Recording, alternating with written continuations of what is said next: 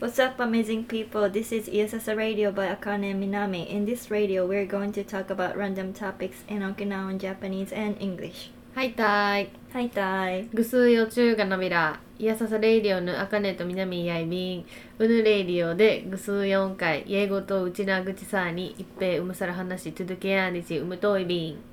Hi, so we have a guest today, Yukino Kinjo. She's one of my friends and she's an ethical entrepreneur in Okinawa and she has her products which is Reef Safe Sunscreen in サンゴに優しい日焼け止め in Japanese, and also she's doing the Manatee project which is 500 yen cleanup project. So I've been interested in beach cleaning and also I'm a fan of サンゴに優しい日焼け止めand I met her like last year through my husband and her husband, and she's one of the most interesting person now, so I invited her today. Thank you for coming. Thank you for inviting me. It's first time to see her Yeah. in person actually, but I've been heard about her from Akane Yeah. and the others. Mhm. So 楽しみです。ありがとうございはい、今ます。日はありがとうございまありがとす。うございます。もうさ出だしからめっちゃエシカル起業家は、社会起業家って言われるんですかね最近は。社会起業家はこの社会の課題を解決するための事業をする人たちのことを社会起業家、うんうん、でエシカル起業家はその中でもエシカルっていうトピックにをもっと言いたいから別言葉で使ったよみたいなことだから、ほぼ一緒なんだけどカタカナの方が分かりやすいかなと思って確かに、社会の中のエシカルみたいな、まあいろいろありますもんね、社会といって、なんか for someone who doesn't know about ethical, which means 倫理的イコール環境保全や社会貢献っていう意味合いが強いそうです。So which project you started、from the beginning? サンゴかマナティー、サンゴが最初、エシカル的なアクティビティもサンゴが一番最初なんですか？なんだけど私元その前ブティックとかやってて、その前さずっと前パーティープロモーターやってるわけ。全然違うやつなんだ。パリピただのパリピだからさそうでもその時もさやっぱりこの派手な職業ではあるんだけどみんなの笑顔とかその一瞬の喜びとか、みんなの幸せとかを考えてやってたからなんかね私にとったら全部一緒なのよ。つながってるんだ。そう洋服屋さんもそのバジェットがそんなになくてもその今流行りの素敵なものが着れてとかみんながすごい女性として幸せを感じれるっていうのを考えてやってたから私にとったら結構全部一緒。Where did you have your boutique? 沖縄市。沖縄市。2つ。そう。First, I started out in Okinawa City, then moved to Naha after 5 years. So you're from Koza in Okinawa City, and after that, where did you go? Naha. 違うそう昔ね、その後大阪に半年だけ行って実はね家出したんだよ。半年家で、なんかね家出もっと長くなったんだけど家出としてだよね。なんかねそう大学休学して家出してまず大阪で働いてみようと思って働いてでその後東京に行ってでなので丸1年家出してでまた帰ってきてで1年学校行ってでまた出てもう帰ってこなかったね。なんでその後東京行って5年行ってニューヨーク3年行って帰ってきた。じゃあ働いて学校行ってまた働いてみたいな。そうじゃあ the first time you went to Tokyo, what did you do for work? もう何でもやったバイトだよね。雀荘のバイトとかしてたよ。駒劇って言わないのか、歌舞伎町の雀荘とかでウェイトレスやったりとか、時給が良かったわけよ。やっぱり危ないさ雑居ビルとかで、とか、あと大阪行った時は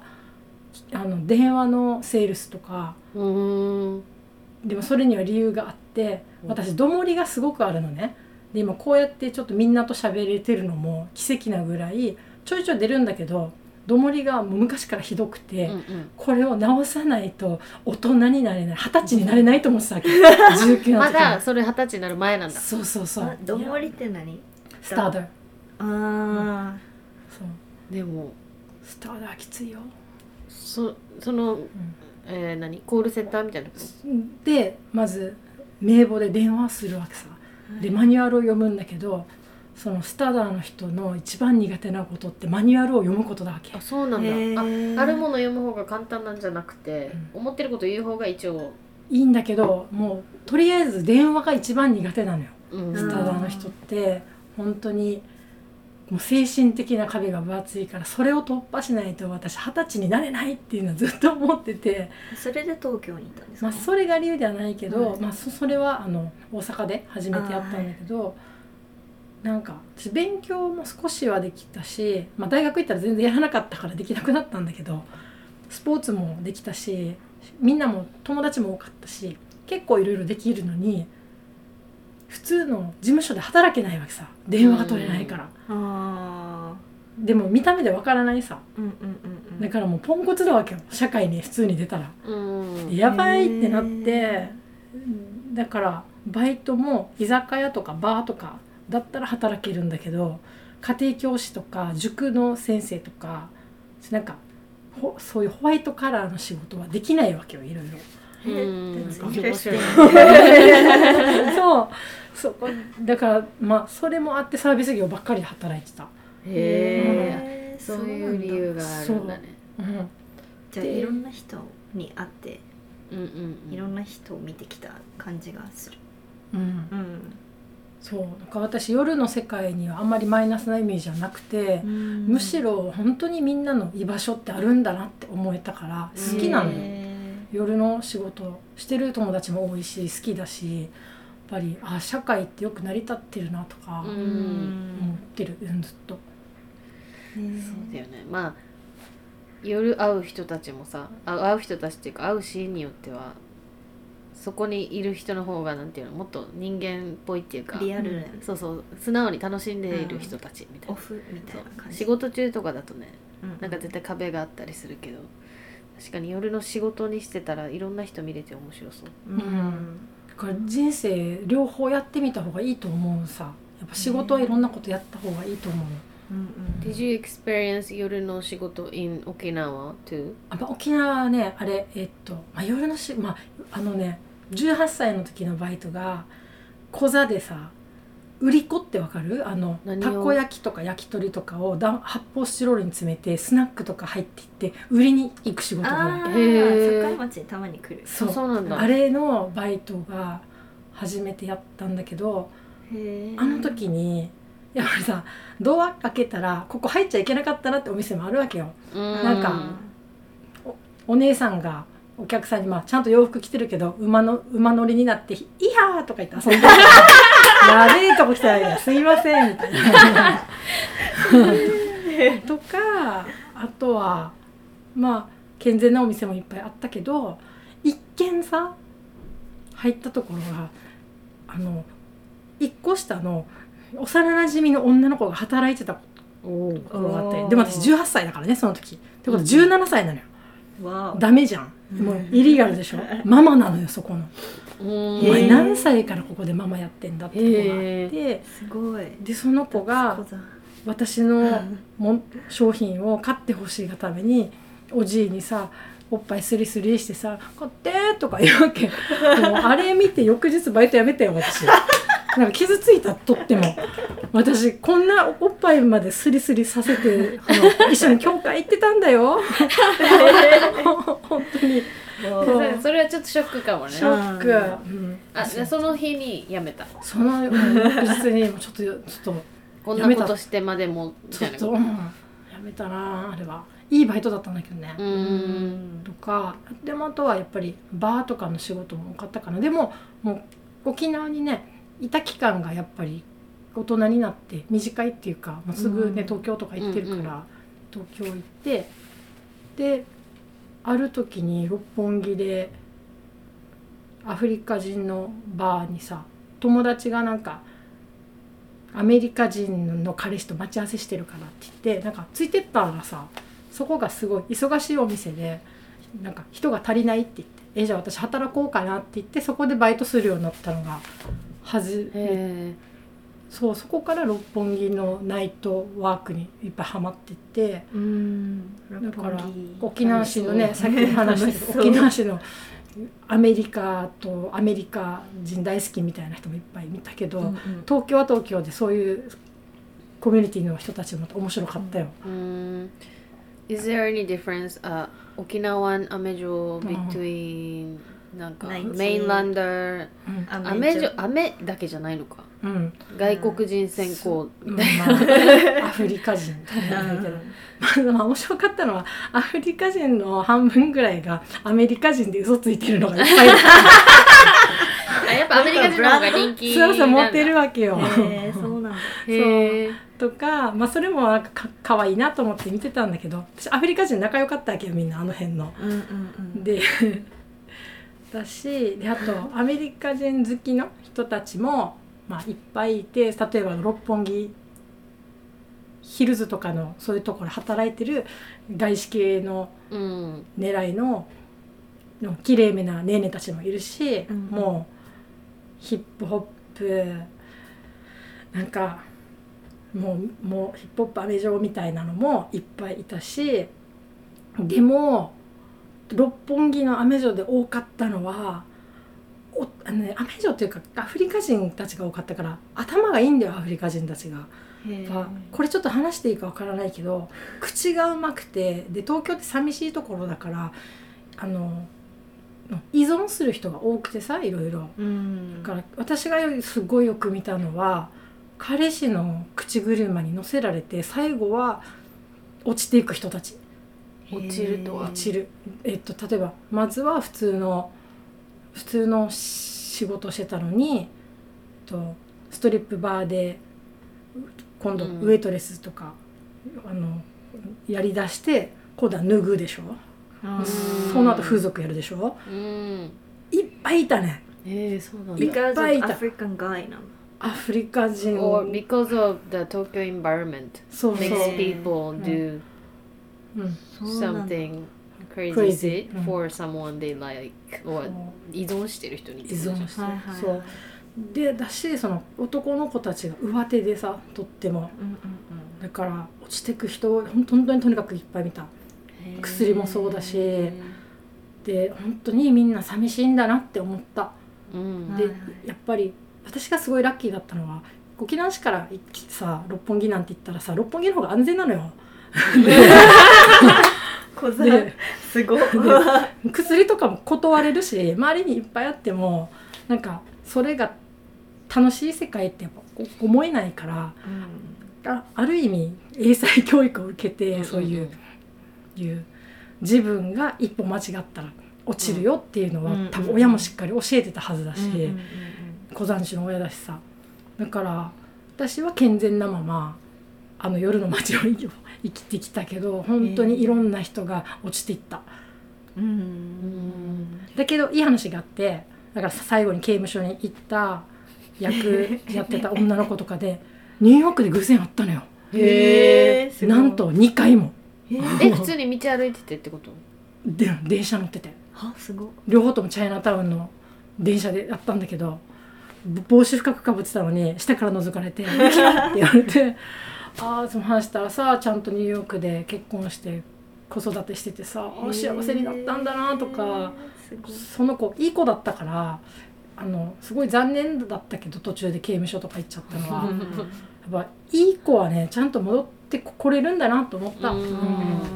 いい子はっていうか芯があったんだろうね。あんだけ落ちてもさ、だから人ってちゃんと落ちても上がるんだなっていう人もいっぱい見た。いい話、すごい。しかもニューヨークで会うっていうのがすごい、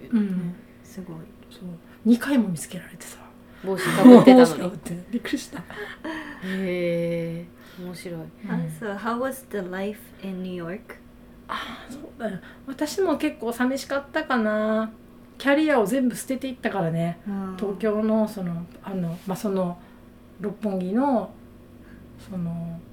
クラブの店長を辞めてパーティープロモーターになったんだけど、パーティープロモーターの中でも結構私頑張ってた方だったから、渋谷の大箱で毎月土曜日パーティーやってたわけさ、何年も。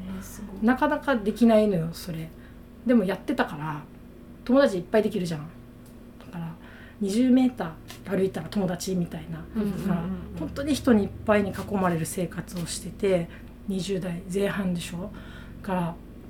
なんかお金はないけど友達はいっぱいいてみたいな、信頼もあってとか、それから何にもない知らないニューヨークに行くって結構寂しかったよ。そうだね、ギャップがすごそうだね。ギャップがそこでね、なんか何々勉強しようとかあったらよかったけど、パーティーしか知らないから、なかったわけさ、そういうのも。だからでもその代わりそのパーティープロモーティングのその落ちてきた人もいっぱい見てきた中で、自分の心もやっぱりボロボロになってて、だからリハビリしたと思ってる3年間、自分が本当に何が欲しかったんだろうとか、だってあんなに頑張って大きなパーティーいっぱいやって、もうねいっぱいチヤホヤされて、友達にもいろんな人に、だけどゼロになった時にさ、あれ私キャリア気づいてないんじゃないみたいな、っていうことにも気づいたし、やっぱり夜の仕事の儚さっていうのもそこではすごい思い知った。私何もだって履歴書書けないんだもん、大学も中退だし、そのパーティープロモーティングの履歴なんて見て喜ぶ会社はいないわけよ。だからもうそれの時にすごいいろんなことを考えさせられて、あと友達に時間を作れてなかったんだよね、そのパーティーで忙しすぎて、で生きるのも必死だったし、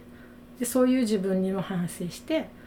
もうこれからの人生は狭く深くやることにはちゃんと意味があって、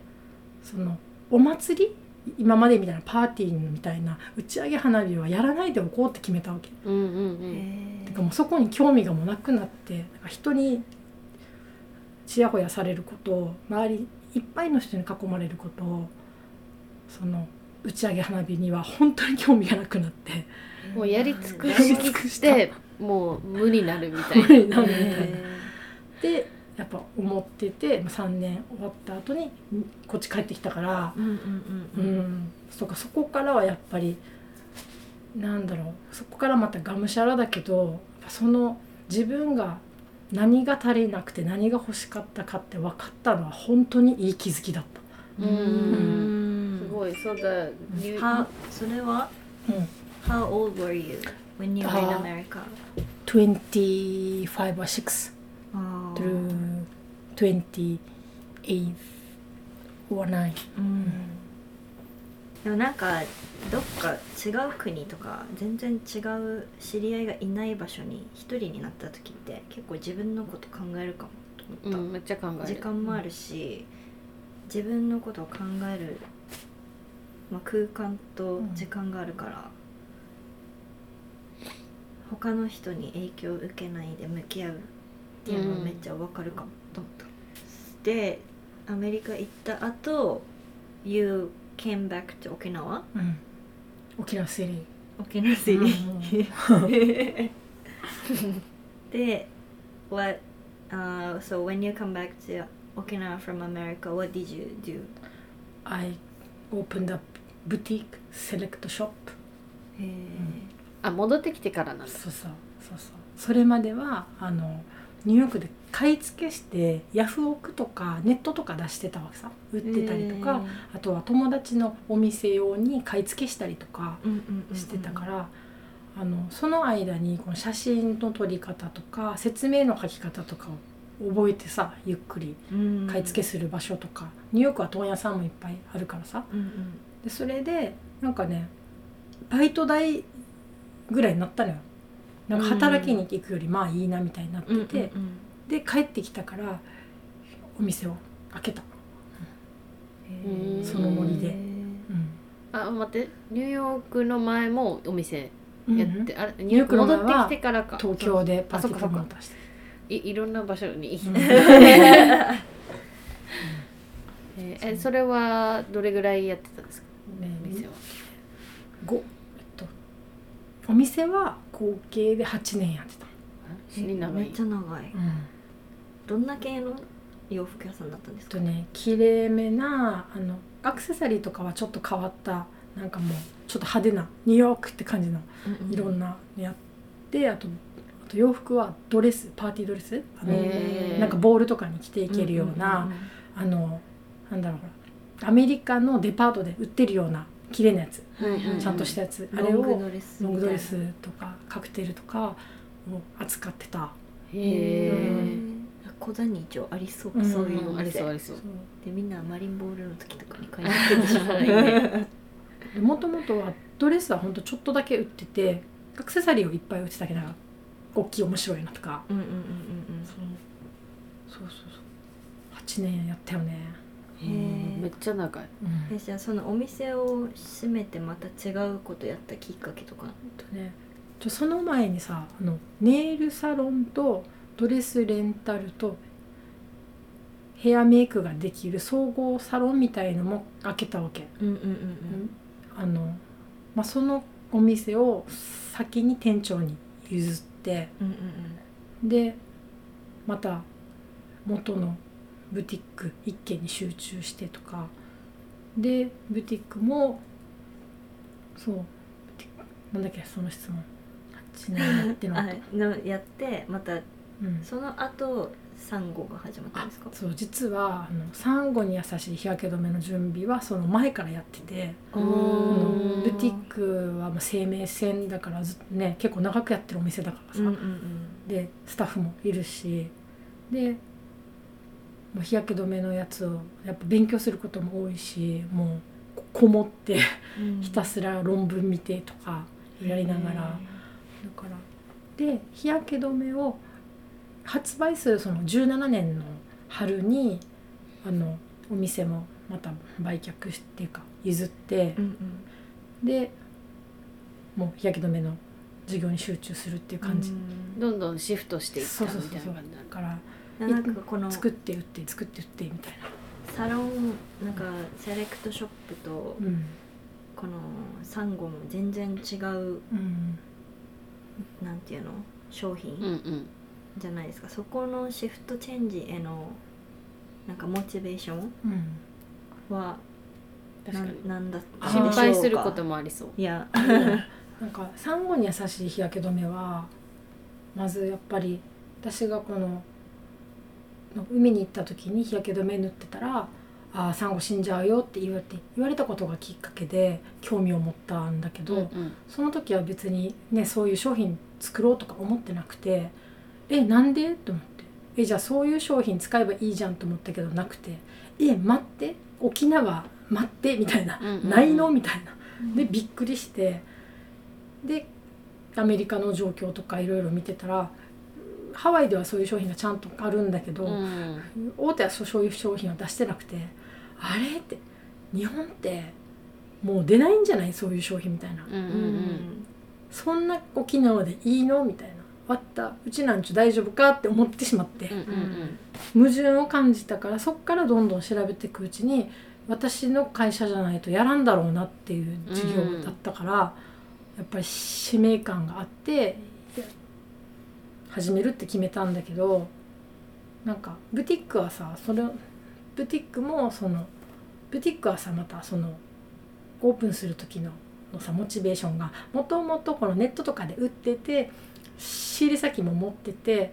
自分がちょっと優位なところだったからやったけど、でやっぱりお客さんもさ、最初はなんだろうな、やっぱここしか買えないっていうのでいっぱい来てくれたりとかあったんだけど、だんだんさ、自分じゃなくてもできるお仕事だなっていうことに気づいてくるわけよ。ずっとみんなさ、いろいろコンペアするじゃない。でってなった時に、なんか自分じゃなくてもいい仕事ってやっぱり燃えないわけよね。自分のせっかくの時間と情熱をさ、何に使うかさ、だから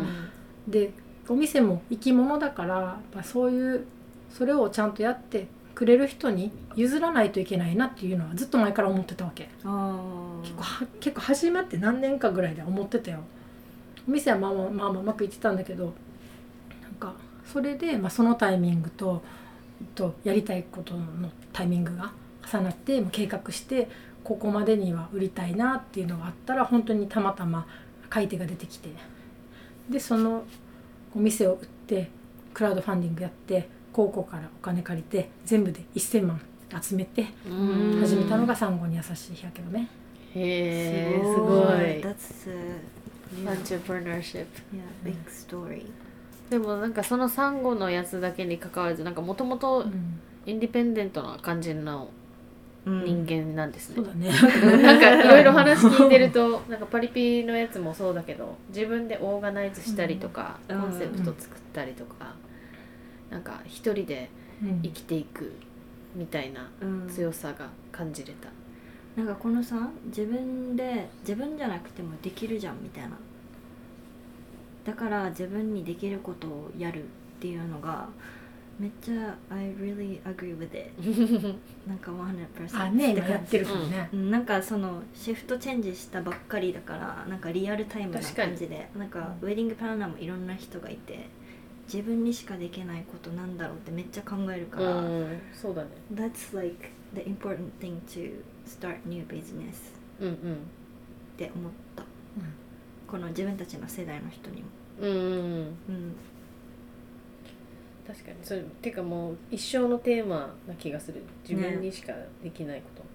と、でも他人にできることやるのも尊いと思うけど、やっぱもともと意志が強かったりすると、それになんかだんだん生きてて気づく時が来るんじゃない、これがそうだねみたいな。あと結局さ、ビジネスって自分のお金でやるさ、だからより自分じゃなくてもいいことやりたくなくなると思うよ。そうですね、なんか給料もらってるんだったらもう全然私も何でもやる、お金もらえるの何でもやろうかなと思うけど、自分のお金だったらやりたいことやった方がいいよね。それは間違いない。間違いない。1ミリ単位まで全部気が配れると思う。自分のお金とか割いてやってたらいいね。で、産後のcan you tell us a little bit about Reef sunscreen。どういう作られ方っていうか、市場に売られているサンスクリーンのほとんどはリーフセーフじゃないっていうことでいいですか？この普通にコンビニとか、ドラッグストアで売ってるのは、だいたい産後には悪影響、あと肌にもダメージあるよね、なのでやっぱ自分たちの肌にダメージがあるもので、海洋生物とか結構なんていうの、か弱いものに対していいものそんなにない、大雑把に言うと、で調べると本当に掘り下げるとさ、やっぱ原料単位でいろんなデータがあってさ、だからそこにコミットなんだろう、書いてなくてもなんかねリーフセーフって書いてなくてもリーフセーフあるかなって思うかもしれないけど、それがないのよ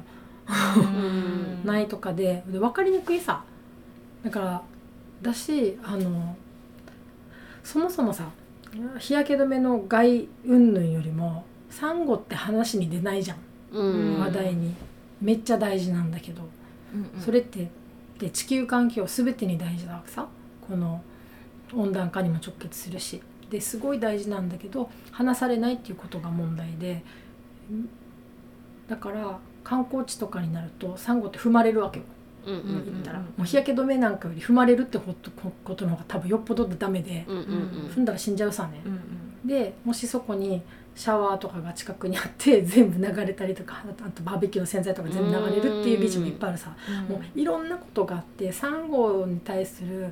アウェアネスがすごい必要だから、サンゴに優しい日焼け止めってわざわざ書いてるわけ、日焼け止めの害云々をなんかめっちゃ言うつもりはなくて、なんかとにかくみんながこの自然と共存したいなって思うっていうスタートラインに立ってほしいなって思ってるから、あの名前でそういう害の懸念の内成分で作ってる。なんかこの環境とかを考えるようになったのは何かがあったんですか？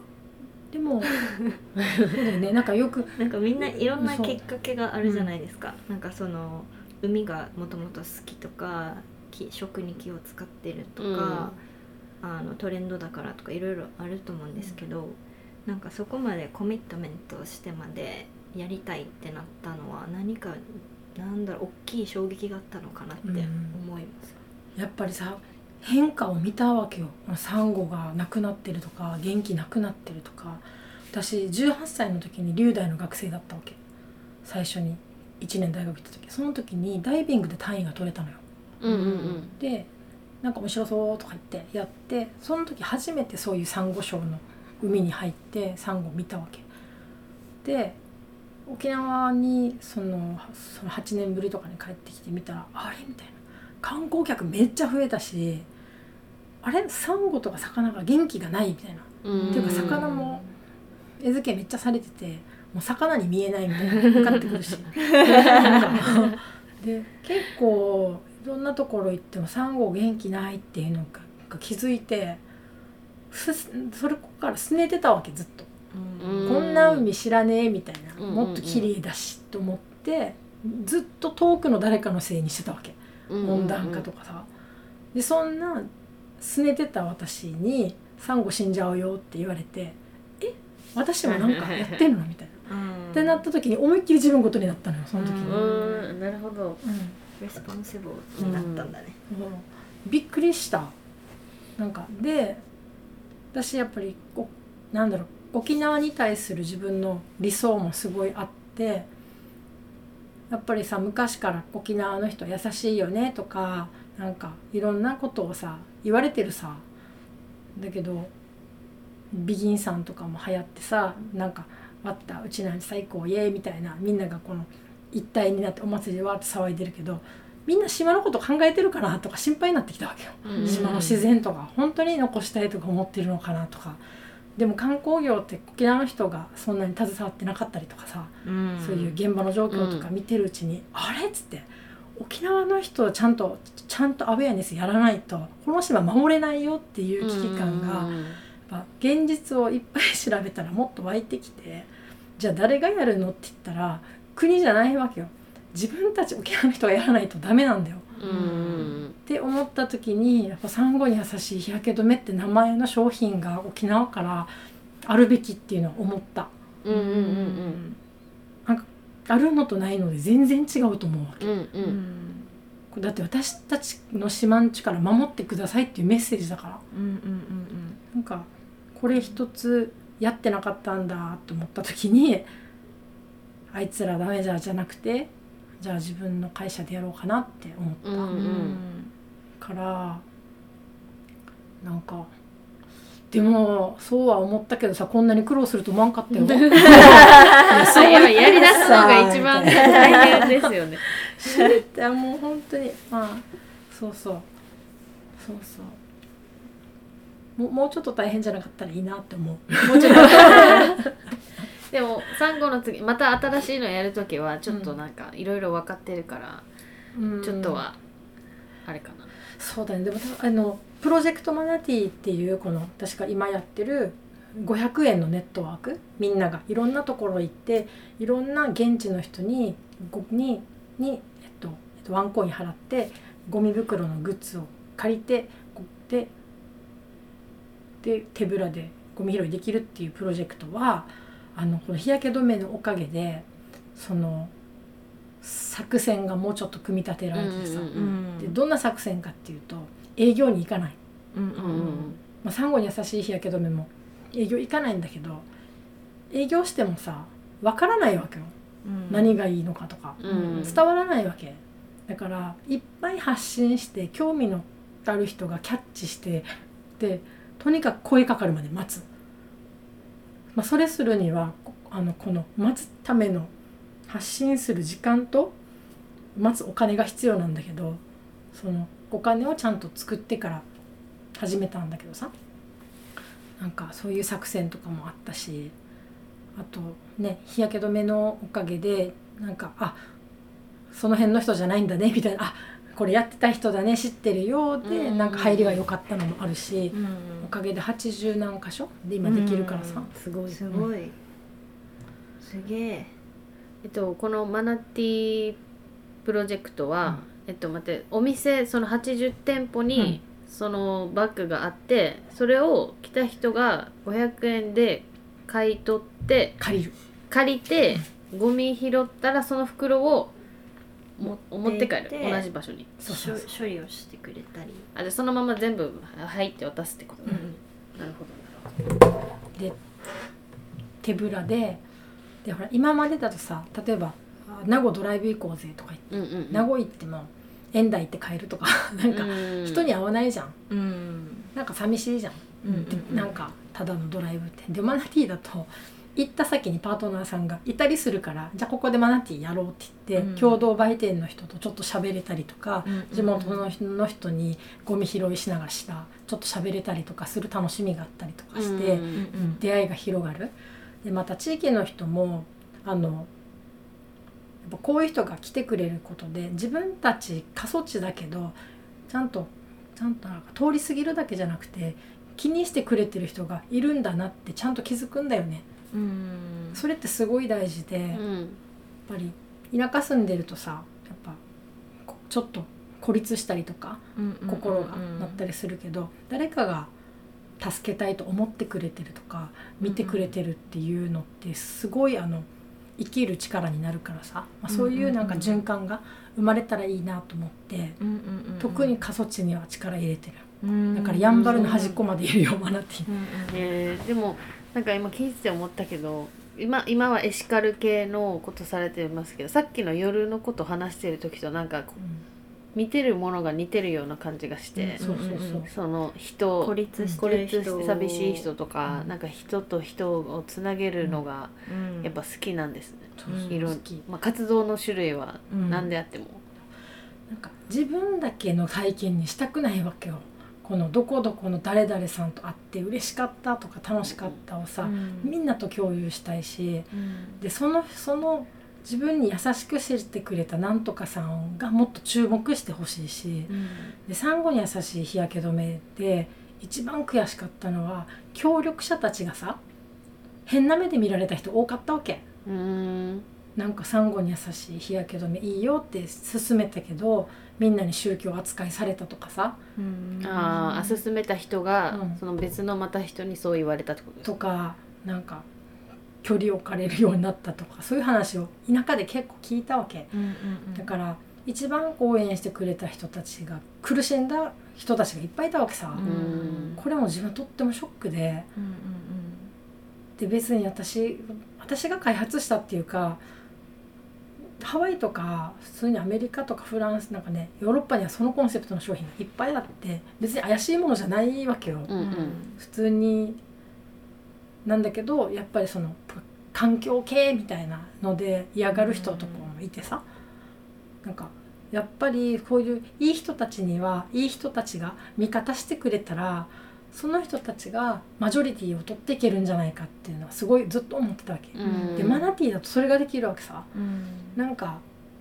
いいことやりたい人がいて、その地元になんかあいついい格好してって周りから思われても、この人がいろんな人がさ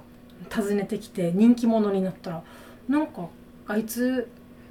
前金髪美女が来てたぜとか、なんか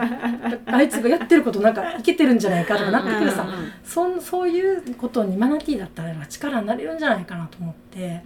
そういう仕組みにしたいなっていうのがあってさ、人が生きやすい、いい人が生きやすい世の中を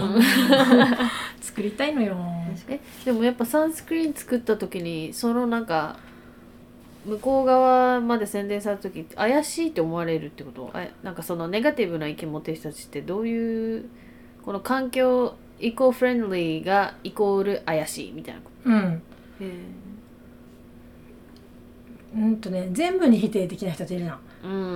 新しいことやることに基本的に否定的な人たちみたいな。そう、それは全てにおいてね、いると思うから、イコールに関係なく、そうか。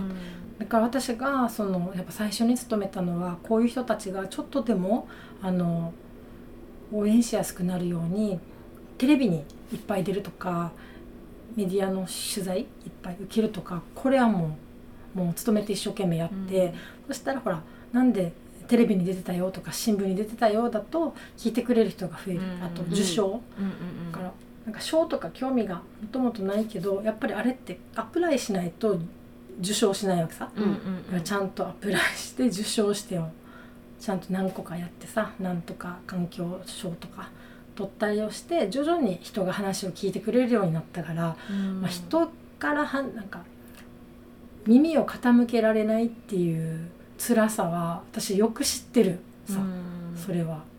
だからいい人には簡単にそんな私みたいに苦労しなくても人をなんかマジョリティを取る方法って言ったらマナティーでパートナーさんとかホストとかなってくれるとちょっとずつ友達が増えるからさ、だっていい人に会いに行きたいじゃん、あの人めっちゃいい人だったって友達から聞いたらさ、会いに行きたくなるじゃん、しかもちゃんとお金も払うからさ、なんか変なあれもないさ、なんか出会い系みたいのじゃないしなんかそれいいかなと思って、それでマナティーも一生懸命やってる。このサンスクリーンの時になんかこういろんな言われたりして、心が折れそうになったとかは折れたんじゃないいっぱい折れだけどでもこのやり続けた原動力とか、まずさ初めに私はまあ大変な道のりっていうのは分かってたから、この企画を作ってクラウドファンディングのスタートボタンを押すときにここから先は滝に飛び込むんだなって理解してたわけ。もうここには戻ってこれない、今の自分にはもう戻ってこれない、滝から飛び込むよ大丈夫かって何度も確認してコミットメントちゃんとしたわけ。落ちたわけよだから。でもその滝がさ思ったよりかかったんだよ予想外ともうまだ落ちないのみたいな長かった。そんな感じ。すごい苦労が。でもさ、I'm using a sunscreen now、like 本当に普通にめっちゃいいわけ。 PR とかじゃなくて、なんかもともと私日焼け止め使わないんですよ、色が黒くなりたいっていうのもあったから、で最初はでもなんかこれユッキーさんの私使おうかなみたいな感じで使ってたら、普通の日焼け止めと全然違うから肌にいいっていうのが超感じたんですよ、ニキビができやすいけどできなくなったりとか、乾燥しなくなったりとかもするから、日焼け止めの用途じゃなくて普通に肌にいいものとして使ってる感じ。いい匂いするし顔から、化粧下地に超、だから使ってみてって感じする。普通に普通がいい、サンゴもあるけど、そうプラスアルファでサンゴにもいいみたいな感じ、自分からしたら。そう日焼け止めはなんか何種類かあるんでしたっけ？一種類だけ。一種類バームみたいになってて、あかねが持ってるやつ。そう私なんか今はもうこのユッキーさんが山あり谷ありを乗り越えたからだと思うんですけど、なんか本当に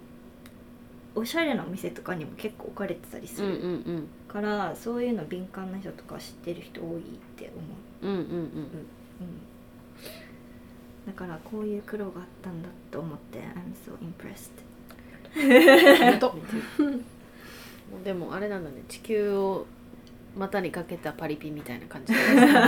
めっちゃいいそれ。マナティーはさ結局は世界中で結局パリピだった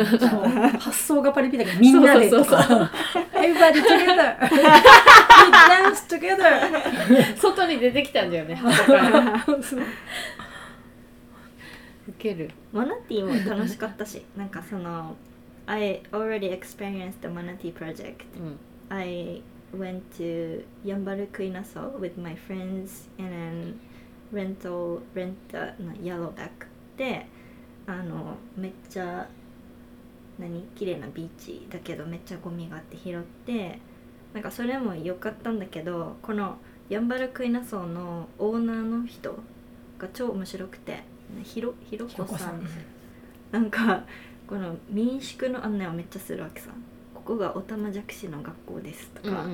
なんかこれが盆栽育ててるやつですみたいな、なんか私はおばあのお家にいたみたいな感覚、なんかこれはこの人手作りしてヤギもいて、はい、野菜も持って帰ってはいはいみたい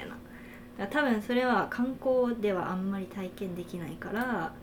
そういうローカルな人たちと会うっていうのはこういうことなんだっていうのを体験できたし、ゴミ持っていったらめっちゃ喜んでたんですよ。なんかこのゴミからこういうの作りたいとか、私はこれが楽しみなんだよねみたいな話とかをしてて面白いなと思った。そこは民宿ですよね、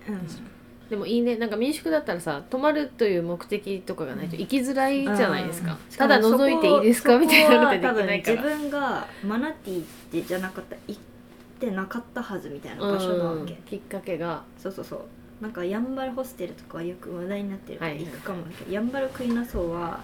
ここのマナティーじゃなかった、行ってなかったはずだから、でも行ったら行ったで面白かったからまた行こうってなったし、そのネットとかにない面白い場所が発見できるみたいな感覚もある。いいねいいね。 As a user、やんばるクイナソーで、さっき日焼け止めの時もなんかネガティブな意見とかいろいろあったの、世間のエシカルなんちゃら人に対するイメージとかって結構偏ってるものもあると思うんですけど、その今同業者とかいるわけじゃないですか、とか似たような取り組みしてる人とか、その人たちとは自分なんていうの、価値観とかはすごい合うんですか？やっぱエシカルつながりで合うと。いろいろ価値観合うけど、やっぱりいろんな人がいて、エシカルさでもさ、面白いのはエシカル事業をやってる人たちはやっぱいろんな苦労が分かるから、いろんなところになんか妥協もできたりするわけさ、だけど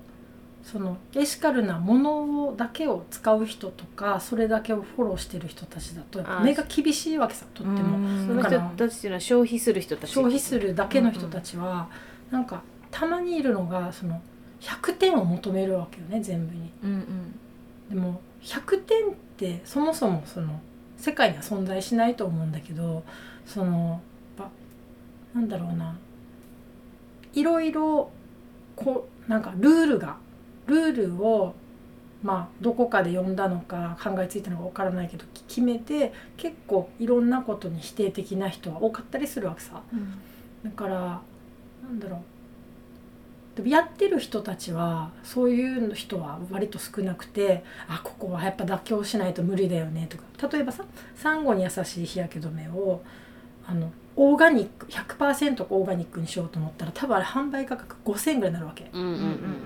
じゃあこの5000円にやった時に、確かにオーガニックの素材で全部で作れたとしても、今はオーガニック素材じゃないけどナチュラル素材使ってるわけ、そのナチュラル素材でナチュラル 100% でやってるんだけど、オーガニックにするだけでこんだけ価格が上がって、じゃあそれでサンゴに優しくしようっていうメッセージを伝えるか、価格の問題とかいろいろあるから考えるけど、これオーガニックじゃないんだったら使わないとか、例えば蜜蝋がちょっと入ってるんだけど、これはもう動物性のものが入ってるから使わないっていう人もいるし、いいんじゃないかなと思うけど、みんないろんな好みがあるからさ、でけど一点を見つけてやっぱ否定する人もいるし、でも実際にやってる人たちは対照的にいろんな大変さが分かるから、ここで折り合いつけたんだねっていう人もいる。プラスチック包装とかもそうだよね、いろんなものが細かくなってくるね、そうそう、 when it comes to ethical とか。だけどそのルール決めをどこにするかなんだけど、そのみんないろんなルールがあるから、でまた自分も自分でさいろいろ考えないといけないわけね。で私洋服好きだから洋服めっちゃ欲しいとかあるけど、やっぱり大量消費良くないし、買うんだったらちょっと長く着れたりとか、中古のものとかいいなって思うんだけど、これでも選択したらマイクロプラスチックが海に流れるよなとかをどこまで考えるかとかさ、でもヨガパンツとか完全に石油製品とかだしとか、いろんなものに折り合いをつけながらやってるからさ、だからなんかやったばっかりの人とかは結構いろんなもの否定したがりの人は多いなっていう、エシカルだけじゃなくてもどの業界でもそういう人はなんか多いなと思う、みんな自分の問題だと思うんだけどね、でも earlier we talked about it and then she said 自分らしさがやっぱり大事っていうのを聞いて、なんかそこはすごい共感した、そうそう、なんか社会のルールとか自分はエシカルな人だからこういうのじゃなきゃとかはもう置いといて、じゃあ自分らしさなんかなって本当に考えることの方が全てにおいてサステナブルだなっていうのは本当に思う。心のそうだね人間の中身を満たすものでないとその人がどっかでエンジンが切れちゃう時があるから、その人の中身のサステナブルさみたいなのも大事だから、確かにエシカルとか環境とかって言ってもさ、全部のプロダクトが何からできてるかとか、化粧品に入ってる成分とか理解してない人多いと思うわけ、結構、でなんかオーガニックとか流行りなので、なんかその 100% ビーガンがオーガニックだから何でもいいとか、それって肌の状態とかによっては全然良くなかったりもするから、結局なんかみんな自分の体まず学び、南は肌のエキスポーツだからその対外的にできる環境のこととかも、今日はここまでしかできないとか、自分生きてて今、ヨガパンツは履きたいけど他のやつは頑張るとか、なんかその自分の中の合格点みたいなとかがあっていいと思う、みんな。いいのかなって思う。で他人をいちいちジャッジしない。そうなんかやっぱ他人をジャッジしないことが自分を救うと思うさ、より自由になるはずだし、なんかさ、私今42歳なんだけど楽しくなるわけよ、だんだん、理解がやっぱさ考えてる分深くなるさ、そうするとなんか一個のことで長くもさ悩まなくなるし、何が欲しいかも分かって何が自分を幸せにするかも分かるから、結構シンプルになってくるわけさ、どんどん、いやこれが年取るで楽しいなと思って、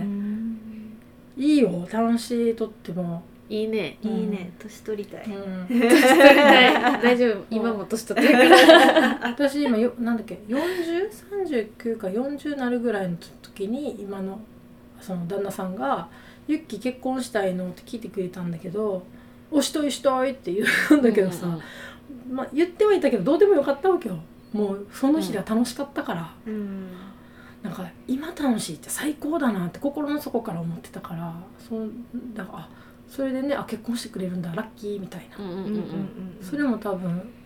なんかもしかしたら5年早かったらそんな気持ちになってなかったかもしれないし、なんか私が欲しいものを全部くれてるってことを理解してたから、結婚にこだわらなかったのかもしれない、でもやっぱそれは一回経験してるからっていうのもあるんですか？そう一回なんか若い時に結婚して、でやっぱりその歯車が狂ってご縁がなくなって離婚したけど、本当に私も反省するところいっぱいあるし、だから多分結局はさ、自分が自分を幸せにできなかったからお互いが不幸になったんだよね。お互いが多分そういう同じ状況だったと思う。だから若い時っていろいろ大変さいろいろ考えて、そういう時にやっぱり結婚するって大変だなって思ったし、でもね、まあ終わったことだからいいんだけどさ、で私はあれ反省を生かして、そのなんていうの、旦那さんに時間をもっと割こうとかさ、その相手のことを考えれるあれになろうとかはちょっと努力してるのがある。深いいいね。By the way, how was your 30s? 30歳ぐらいの時って何？35で日焼け止めやってるのきっかけに出会ってるから、きっかけはよ、28、9に日本に帰ってきて、ブティック開けてさね、でもブティック開けてる、ブティック開けたタイミングなんで我々だったら重ねですでなんかいろいろでやっぱりほらなりきることっていうのはすごい大事だと思うから、なんか仕事ってさ、人が見てこの人にそういう発注したいなとか、この人から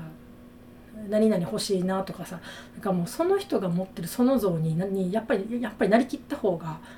お仕事としてはいいんだよね。例えば私はブティックやってたから、もうこの人のところから洋服買ったら大丈夫だって思ってもらえる人じゃないといけないから、まず美人でいるのは仕事の一部だし、だからもうとにかく派手に華やかにっていうのはすごい気をつけたしとか、でも、自分らしく飲み歩いて楽しく暮らしてたけど、仕事はね、そういうその演出はどうしても必要だと思う。そう仕事、そうだね、確かにこの人それっぽいことやってそうみたいなのとつながってる方が頼みやすいですもん。仕事はなんかもう分かりやすいなんか PR する、分かりやすく PR する、分かりやすく PR するそうとかかなと思うけど、だから日焼け止めの時の移行が大変だったのは T シャツとか持ってなかったわけさ。確かに派手に美しくやってた後にサンゴそうでもともといやでもほらもともとパリピでストリート系だからさ、だからもともとストリート系なんだけど、その30代のその前半はそのお仕事の演出のためにブラウスとかさワンピースとかさずっと着てるわけよ。だから T シャツ持ってないわけよ。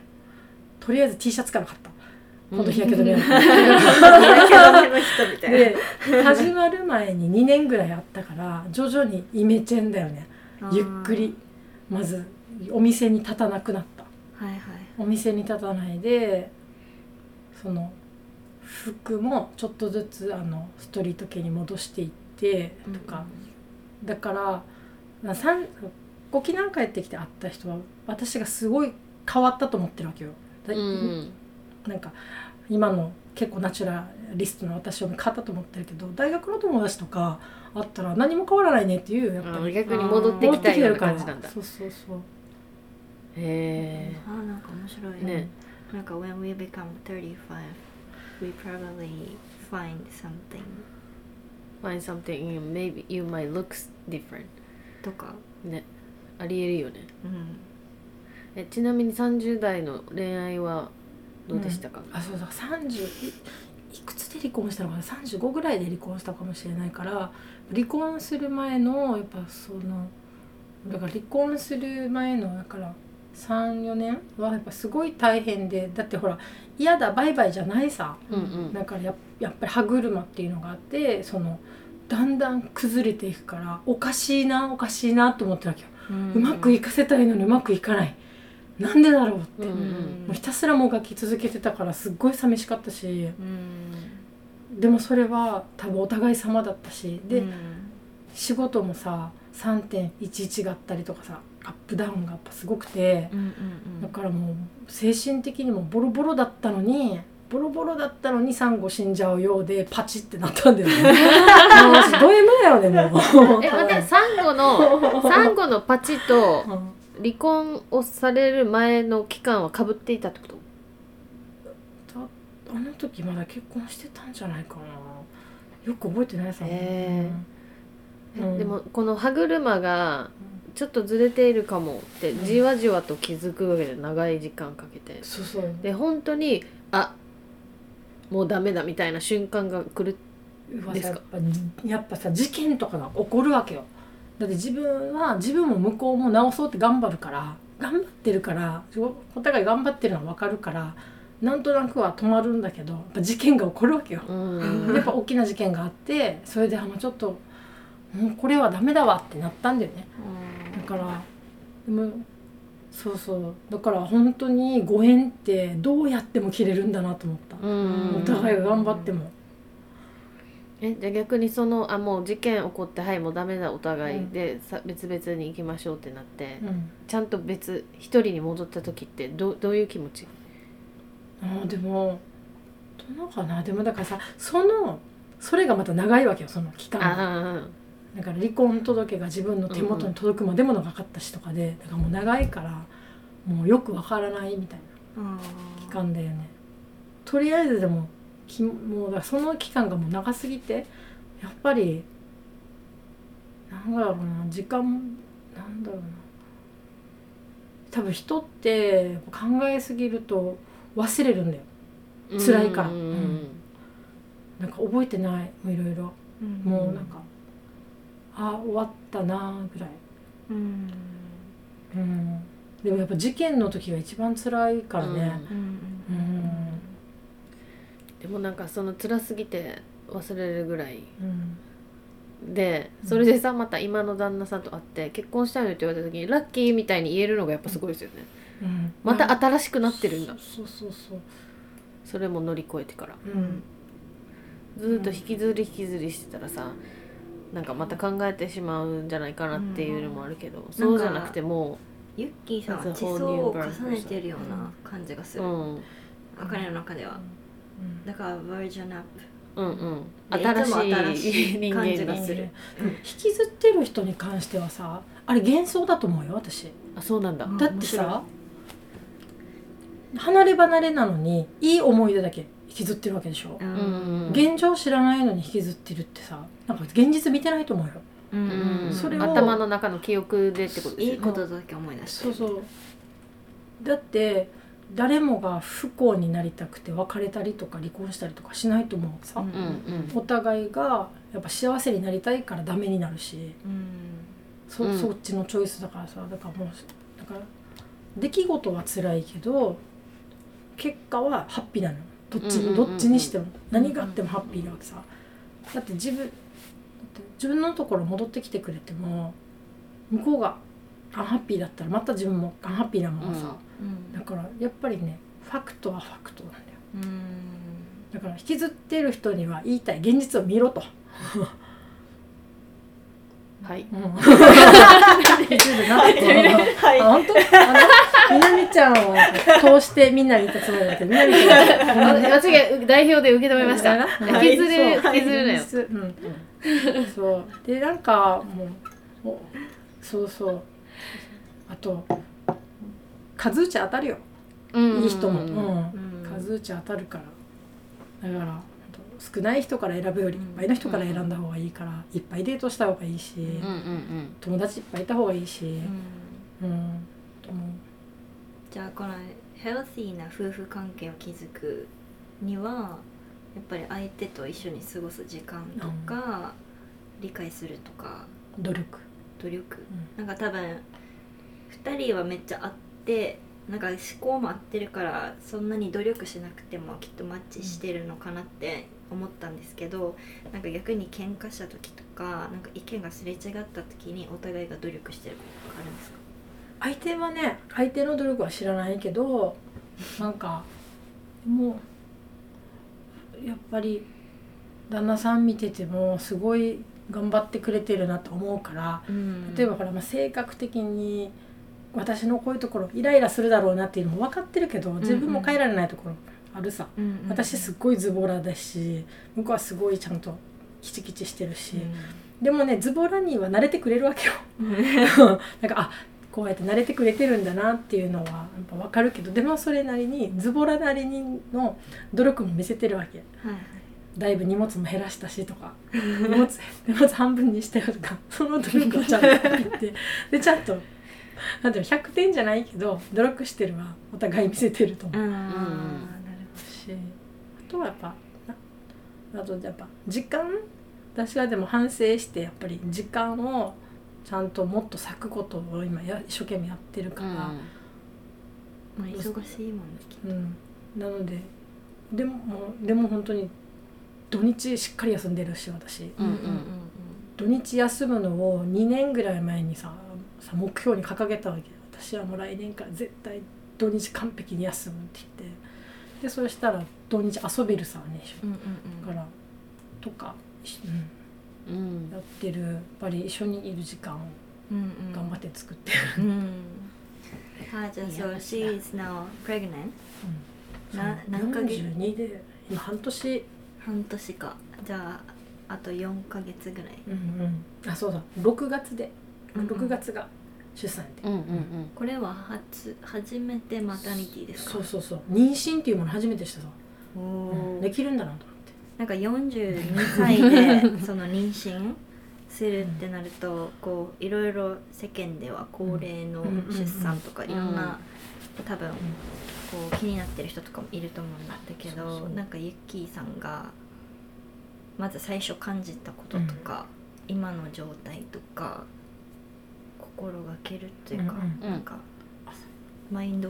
が知りたい。あるある。なんかやっぱさ、私30手前ぐらいから先輩たちに言われてたわけよ。ユッキー今子供作らないんだったら卵子凍結してた方がいいよとか、やっぱニューヨークとかではさそういうのやっぱみんなやってたから言われたりとか、でもお金めっちゃかかるし、とか思ってたわけで、ね、その結婚生活もダメになったし、だけど子供を作る気にはやっぱりその時になれなくて、でお店もアップダウンすごかったし、でまた日焼け止め始まったですごいアップダウンっていうかもうダウンからしかの始まりだから、子供とかも全く考えられないしね、まあそれをでもあれもうどんどん年も取っていくし自分も不安で、だからさいろんなものを諦めてたわけ。自分が幸せになることをさ、諦めてた、とっても。でもやっぱりそんなんじゃいけないなと思ってコミットメントをまたしたんだよ。私も幸せになろうと思って、でなんかねやっぱりこれもなんかトラウマティックなのかな、やっぱり、なんかそういう落ちてく人もいっぱい見たし、友達にも騙されてた。なんかその友達もすごいなんかなんていうのいい子だったんだけどすごい悪くなっちゃってとかそういうのを見てたから、なんか不幸癖が自分にもちょっとついてしまったのか、あとね日焼け止めで人に受け入れてもらえない期間も長かったから、それで自分の幸せが考えられなくて、本当にどうやったら分かってくれるんだろうがもうで一生懸命やってた。で子供も欲しいなと思った時にその結婚するのが41-3年で、今更妊活ってどうなるんだろうみたいにまた思うわけよ。いけんのかって、だって今までこの30代中ずっとそのみんなが妊活してる妊活の話ずっと聞いてて、お金めっちゃかかってなんとかして大変な話いっぱい聞いてて、だから重かったわけさ。もう腰が重くてそういうどこから始めていいかもわからない、でそしたらなんかタイミング2つあって、ニューヨークにいる友達が1個上の友達なんだけど妊娠したんだよね、去年かな。でその友達もなんかこんなしてみたいな、コロナでちょうど健康も整えられてみたいな、自分でファッション系のブランドやってる子なんだけど、その子もいろいろ努力っていうかその生活を整えて妊娠したわけさ、でそしたら言ってたのが、マンハッタンではあなたは若いお母さんですって言われたんだって。へえ、そうなんだ、面白い。さすがニューヨーク。42でしょ。で、ああと思って、それでちょっとなんかああと思ったのと、あと春頃に友達にちゃんとパートナーいるんだから妊活したらって言われたわけさ、そうだなって思って、でその友達はそのなんかパートナーがいた時に妊活頑張ってたわけよね。でその時できなくて、でも今ほらユッキーパートナーいるじゃんみたいな、やったらって言ってくれたのがやっぱりちょっと励みになって、そうだよな今欲しいけどなんか作れなかった友達もいるしなと思って、自分もトライしてみようと思ってちゃんと行ってクリニック行き出して、そしたらまあなんか数ヶ月かかったけど健康チェック何にも引っかからなくてさ、めっちゃ健康だったのやっぱ私健康なんだなと思って健康気をつけてたから、健康だけは。それでなんだっけ、卵管造影やったらすぐだよっていうのも聞いてたんだけど、卵管造影ってなんか卵子がなんか詰まってるからその精子と出会わないみたいなのがあって、そこに液体通すみたいなやつなんだけど、へえって言って本当にそれやったらできた。それやってでお金全然かからなかった。だから妊活にじゃあもともとユッキーさんの体が健康だったっていうのも、体状態大事だね。そうあるし、だから私が今まで聞いてた妊活の大変な話は一つもやらなくて済んだから、注射打つとか、と思って。でもやっぱりやっぱストレスフリーだといいよっていうのはいろんな人から聞いてたから、遊ぶは気をつけてやったわけ、もう遊ぼうって、もう旦那さんといっぱい遊ぼうって、そしたらできるかもしれないと思って、本当にそこフォーカスしてたらやっぱ良かったと思う。それもすごい。じゃあ妊活は遊ぼう、遊んでストレスフリーに。フリーでやっぱり春頃にお仕事でストレスがいっぱいあった時は生理遅れたりしたわけよ、それで妊活うまくいかなかった最初の時はだったよとか。なので遊ぶの大事だなと思って、だから今ほら30代で多分ずっと40ぐらいまで妊活に悩む人いっぱいいると思うんだけど、私みたいに40で初めてあまりトラブルなく妊娠できる人もいるんだなって思った、ちょっとびっくり。すごい、それぞれいろんな話があります、すごい。なんかそのストレスフリーの話とかすると、さっき、we talk about ゴミ拾い with Minami earlier, and then it's really hard to pick up the garbage when you are not stable in your mind って思ったわけ、なんか自分のことが整ってないとゴミ拾いなんてできないみたいな、ゴミまで目がいかない、気が向かないって感じ。なんかユッキーさんが西表島に行った時にゴミが落ちてたからゴミを拾おうと思ったっていうのはさらっと普通に言って、なんか自分たちはそこでゴミを拾おうって思ったのはなんでだろうみたいなところがすごいクエスチョンで最初あって、今はなんかクリーン活動とかする人も増えたからやってるって思うけど、なんかその時にゴミ拾いをしようってなったのはなんででしょう。西表の話。西表とか、その全員どういう状態だったらゴミ拾いやすいかみたいな。心の状態。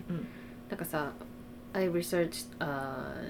ポイ捨てする人の心理みたいなのをさっきちょろちょろ読んでたんだけど、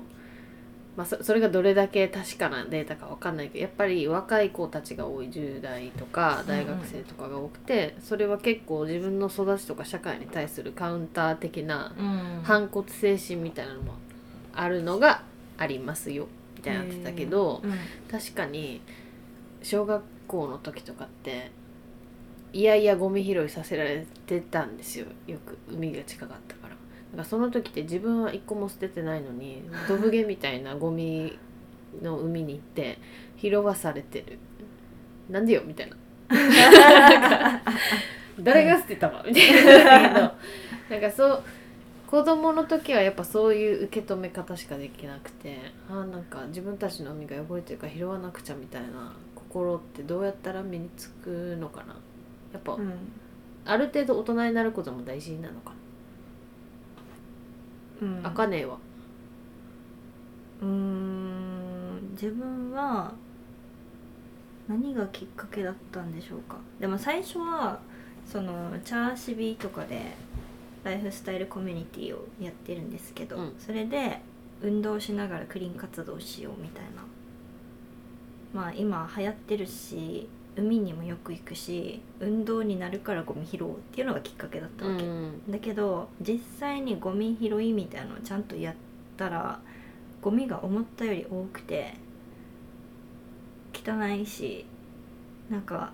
タバコのさ吸い殻とかもさ今まで見えなかったのになんか見えるようになってくるっていうのとか、プラスチックのゴミとかバーベキューの捨てたやつとかも今まで多分目に入っても来なかったんだけど目に入ってくるようになった、からなんか拾う人の苦労を考えて自分も捨てないこうとか、ってなったかも。でもなんか遊びあかねがトレーニングの一環でついでにやったみたいな感じで、なんか暇だからやるとかでもいいと思うんですよ。なんか沖縄って一応やることないさ、ちゃんとしたアクティビティ的な、みんなスタバに行くとか海で座るとかさ、うん、探さないとお店も見つからないし、だったらなんかスタバの次にゴミ拾いみたいな、うんうん、なんかそれぐらいの位置にあってもいい気がする、うんうんうん、やることないから、うん、確かにおしゃべりするわけさ、おしゃべりしたいだけさ、みんなやりたいって言って、ゴミ拾いながらでもできはするよ。確かになんかあとゴミ拾いするのが偉いからやるとかじゃなくて、なんかユキさん said if we pick up the garbage we gonna be really like happy で、なんか people respect me だし、なんかその気持ちが晴れ晴れとするからやるっていうのもすごいわかるなと思って、普段やらないことをやってて自分でもこれやったから一つなんかクリアしたみたいな気持ちにもなるし、単純になんかいいことしたらいいことしたらなんかいいことが集まる気もする、うん、占いみたいな感じだけどね、そうそう向いてるように私もなんか暇つぶしになったらいいなと思ってさ、うんうん、それでマナティーいろんなところできるようにしてるわけで、うんうんうん、500円でちょうどコーヒー代と一緒なんだよね、うんうんうんね、スタバ行ってつってさ使うお金500円じゃん、うんうんうん、と思って同じぐらいかなと思ってさ、うんうんうん、確かにめっちゃいいと思う、うん、じゃあなんかなんだろう、我々はこういう人たちが周りにいるから、いろんな活動とか気づくんですけど、全然その自分の周りもやってなくて、そのソーシャルグッド的なことを、そういう人たちに対してなんか今からできるとか、今日簡単に自分一人からできるみたいなアクションがあるとしたらどういうやつがあると思います？なんて言うんだろう、なんかいきなり外出てゴミ拾うとかだと、ハードルが高い人たちもいると思うけどさ、一応でもマナティーと日焼け止めは簡単にしてあるのはノリでできる、ドライブ以降、パートナーさんにさ500円払うだけらしいよでできるの、マナティードライブのついで、でマナティーも遊びのついでにできるし、日焼け止めもポチれば買える、まあね、なんかネットでポチったら買えるし、そういうなんかショッピングでも貢献できるし、あとはあれだよね、なんかまあエネルギー削減するとか、あとはなんかね、やっぱりやりたい時にいいんじゃないかなって思うよ。なんか That's the best answer なんかタイミングさ、でもなんかそのエシカル活動をしてる方にそう言ってもらえるのは嬉しい。なんか変なプレッシャーにさ、感じる時もあるさ、完璧に見えるから、そのエシカルの人とかオーガニックの人とかって、やりたい時でいいそうです。でなんかちなみにさ、マイボトルがちょっと面白いなと思うのはさ、私大きい水筒持ってるんだけど、これ持ち歩くだけでさ、多分毎日ペットボトル200円分くらい得してるわけさ、そしたら1ヶ月で6000円ぐらい、もっと6000円ぐらいでしょ。6000円あったら結構いろんなもの買えるわけよ。買える、贅沢できるわけさ、めっちゃ美味しいの食べれるし、サブスク10個ぐらい入れる。そうさね。だから結構ペットボトルとかコーヒーとかは地味に水筒対応するとすっごい節約になるから、これはなんかみんなの生活を豊かにするためにおすすめ。確かに。今うちの旦那さんもマイボトル持って歩くけどさ、やっぱりサッカーとか行くから氷水入れて持ってきるわけ、ずっと冷たいじゃん、最高じゃんそれも、とかさ、水筒おすすめ。そうだね、確かに、自分が嬉しい、なんかその節約するとかさ、体にいいからっていうのもあるし、なんか I was shocked when we watched the video about この環境汚染とか普通に見て、なんかショックだったからっていうのは結構でかかったかも。なんか何かが垂れ流しみたいなとか、動物がなんか食べて死んでるとか普通に見て、はってならんしょうがないじゃんとは思うけど、なる気持ちとならない気持ち、なる人は心が綺麗なんだと思います。もともとのポテンシャルはあると思うよ、全人類がそうだったら今頃こんなに地球は破壊されてないと思うから、でもショッキングな映像を見て感化される層がいると思う、けど利害を、あなたにこういう利益がありますよって言われた方がああそうなんだっていうなんか資本主義的な人たちもあるから、刺さり方は人それぞれだと思う。確かになんかさっきも言ったけどセブンイレブンでペットボトル入れたらお金もらえるとかもあるから、お金に変えてもいいかもね。そうだね、まあなんかよくわかんないけど世の中のさこの地球にいいとか社会にいいとかしてる人たちとかムーブメントに対して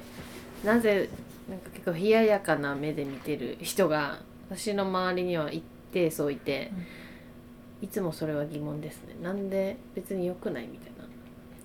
恥ずかしいのかな、多分さ上辺みたいに聞こえちゃうみたいな、ね、ジャッ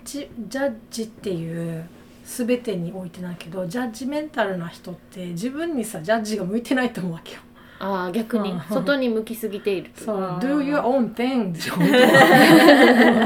本当になんかね、外ばっかりジャッジしてる時間があったらさ、自分のこともっとやった方がいいと思うか、いろいろだからなんか否定的でいいと思うんだけど、その人の意見だから、でもそこにジャッジメンタルな自分を出すんだったら、もっとなんか自分が疲れないっていうか豊かな、大抵ほら性格にもよるけど、豊かって表現するとさ、結構みんなが受け入れ体制がやっぱりなんていうの、包容力のある人とかさ、そういうイメージあるじゃない。やっぱりそういう人はさやっぱ幸せだと思うんだけど、やっぱりだから多分今このトピックだとそういう環境とかには否定的かもしれないけど、もしかしたらその問題がなければ、別の問題にも結構ジャッジメンタルかもしれないから、ほっとけばいいと思うよ。そうかもなんか自分を愛することにフォーカスする方が大事だし、自分と周りの人、でやっぱりさ、私思うわけ、今災害が増えてるさ、ね、この温暖化のせいでさ、本当に地球にはいろんな今災害が起こってて、でも沖縄って本当にいいところで全然災害もないし、人は優しいしハッピーさね、でも島がなくなる人たちのこととか考えたらさ、ちょっと温暖化考えようとかなると思うんだけど、今その温暖化とかでなんか一番大変になってる国ってやっぱパワーのない国が多くて、そういう大きなムーブメントにやっぱどうしてもならないんだよね。だからなんかそういう現実をちょっと知った時に、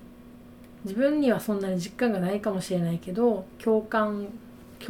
がもし生まれたら賛同したらいいと思うし、私やっぱり自分がそこにいたらって考えちゃう方だから、そのやっぱりもうちょっと地球温暖化の問題も進んでほしいなって思う、だから電気量高くなってもいいとかさ、高くなってもいいから再エネやってほしいとか思うかな。確かに。Yeah. So we invited the guest Yuki-san today, and we asked about her life so far. She was born and grew up in Koza, and she moved around many places in Tokyo and New York, and we asked her about her business after that, and also relationship with many people, with as a couple, as a friendship, and also other industry でいろいろ聞きました。はい、ありがとうございます。Then we really recommend the Reef Safe Sunscreen and 500 yen cleanup project. So check out our Instagram for information. はい。That's all for today. はい、Thank you for coming. ありがとうありがとうございます。はい、バイバイ。バイバイ。